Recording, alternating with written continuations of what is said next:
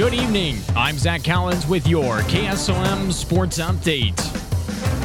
With 4 straight losses, the Griswold Tigers are thankful that they have a few days to settle down and rest their limited number of players, as they've been playing with about 6 players total in their last few games. Head coach Matt Spinagle talked about how this break couldn't have come at any better time, as he gets 2 players back to the team and now has time to practice taking care of the basketball. You know, it's about coming back to the basics. We have a limited number of guys playing, as you well know, and I think we just got a little bit tired. We had one game against Sydney Tuesday night, lost tough game there, but fortunately we have the next few days off. That was our only game for the week. You know, it's about settling down a little bit. We gotta be taking care of that ball a little bit more, going to some more drills and some fundamentals of ball handling. I think we can eliminate our turnovers. That will be a lot of the difference in the games.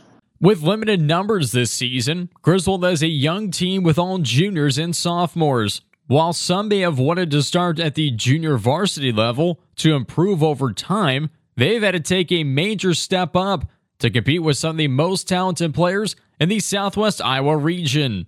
Unfortunately, due to the numbers that we have this year that are playing at that varsity level, that, you know, could have used another year of junior varsity first, but they've been put in that position of being a varsity player, and they're going against better skilled players, and they've really stepped up, you know, and a lot of that will be getting more comfortable shooting, and we do that through different drills. You don't get any better than going up and down the court against other opponents, but you continue to press the fundamental of, you know, having good form and getting as many shots up during practice as what we possibly can.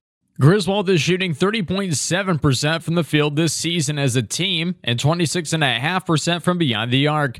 These 2 categories are only a lesson on a list of improvements to make for this young team, as errors only clean up with time. The only way to get better is practice and experience, which will only come with time for the Tigers. That's exactly it, Zach. You know, it's about going through the different fundamentals of the dribbling and how to beat a press, and, you know, and being able to anticipate where that next guy is going without throwing the ball away. You know, getting with one another and going over different situations and shooting and making sure that when we square to the hoop that we're getting a full turn on with our lower body. And, you know, a lot of our shots that we're not missing from 17 feet away. We're missing from 8 feet away. So falling in love with that bank shot, using that glass. So, you know, and that's where that fundamentals comes in. Griswold has the rest of the week to practice, as they have one of the toughest opponents ahead, East Mills. The Wolverines are led by Jackson Embry and Lane Maston, as they're averaging around 12 points per game, while Griswold is led by Peyton Cook and Bodie Weinman with just over 11 points per game. These next few practices are crucial, so they can flip the script from their last 76-22 loss to East Mills.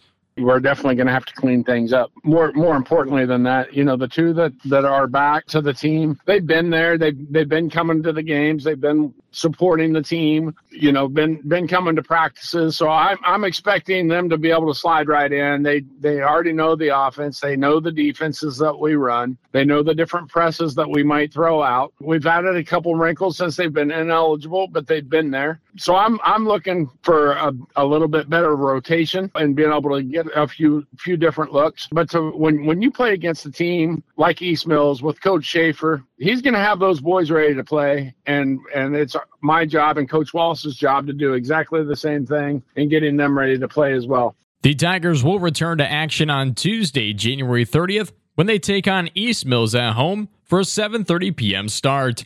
And speaking of high school boys basketball, let's take a look at some of the upcoming games tonight. In Hawkeye Tech Conference will be St. Albert at Dennis and Schleswig, as HSCW will be taking on Red Oak in a non-conference game, Clarendon taking on Tri-Center at 7:30 in non-conference action, and Glenwood at Harlan also at 7:30.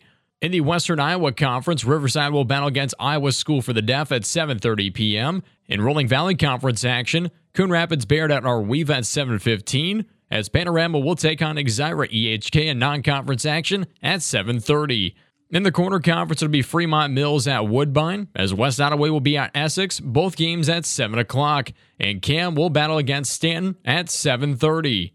In the West Central Conference, Earlham will battle number 8 ACGC at 7:15 p.m., as Des Moines Christian will take on number 4 Madrid at 7:30. As always, you can check out the final scores of these competitions right at our website at westerniowatoday.com. And in collegiate news, the Drake women's basketball team, who is 14-4 on the season, will be taking on the Bradley Braves, who are 5-13, in just a few moments at 6 p.m. Bradley is trying to snap a 2-game losing streak, as the Bulldogs are looking to continue their winning fashion. For news, sports, and more, check out our website at westerniowatoday.com. I'm Zach Collins with this Sports Update.